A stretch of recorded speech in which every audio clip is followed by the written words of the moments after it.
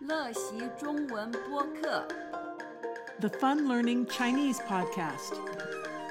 Join me and my Chinese tutor as we explore everyday Chinese vocabulary in ways that make sense to an adult learner.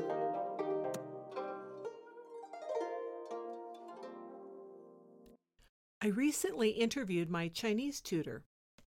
In the first part of the interview, she answered my questions in Chinese, which I will have written out for you in the blog. In the second part of the interview, she started answering in English. Today, I am going to interview my Chinese tutor, who I know by the name of Vesta. But what is your Chinese name? 黄以倩 What was the first language you learned to speak? 小时候在我的家我们说台湾话 And then later you learned to speak Mandarin Chinese, which you call... 国语 And how old were you when you learned to speak that language? 6岁 Why did you have to learn to speak that language? 在学校每个人都要学国语 Do you know any other languages? 对我知道日文我知道台湾话我知道韩文一些广东话 Do you also know English? 哦当然 Of course When did you learn to speak English? When I went to junior high school Were you around any English speakers, native English speakers at that point? sometimes with missionaries Okay. Were you able to hold conversations with them? vocabulary not conversation Okay. So then you told me you went to school in Taiwan to become a nurse. yeah And then you came over to the United States to go to grad school. And what did you study in grad school? child development and psychology Were you able to speak English well enough at that point to study well? When I came, I went to school every day, went to the classroom. Yeah, sometimes I didn't understand what professors, said. So went back home, I check up the textbook and read out loud. Then, look up the dictionaries to know the vocabulary. So gradually, I got them better. That's how I learned. How long have you been teaching other people to speak and learn Chinese?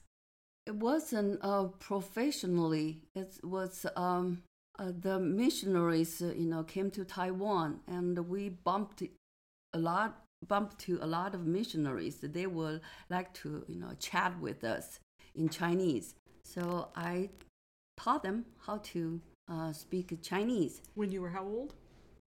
19 years old. But then you started teaching more professionally. Yeah.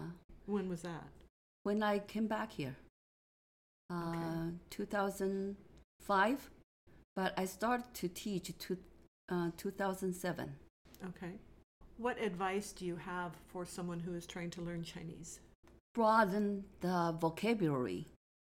Practice tones. 4 tones, and plus neutral tones. Just keep learning, like how I learned English. By the way, I like to mention when I was in my teenage years, I like to listen and sing English songs, like Carpenters. The Carpenters. So you say singing is a good way to help learn a language. I know you've used some songs to help me learn things. While I, watch those dramas. You said Korean soap operas. Yeah, yes. soap operas. So I catch up their language, and I can mimic how they say it. If I listen more, then I became fascinated with the sound they say. Sometimes I have a hard time to mimic, and it's kind of a even more to motivate me to mimic. Okay. That's how I learn. Even when I started to learn English, it's that way too. Okay. Because when I hear someone say it in English, and it's not how I say it, and I say, why I don't sound like them? So I tried practice several times, to mimic. Right. Then I will grasp. Which is why it's so important to have the speaking and listening as part of language learning. You can't just do it by books. Correct. There are a lot of vocabulary, I don't use often. So sometimes I think I don't speak as a native do. So I will practice them several times and until I think, yeah, I got it.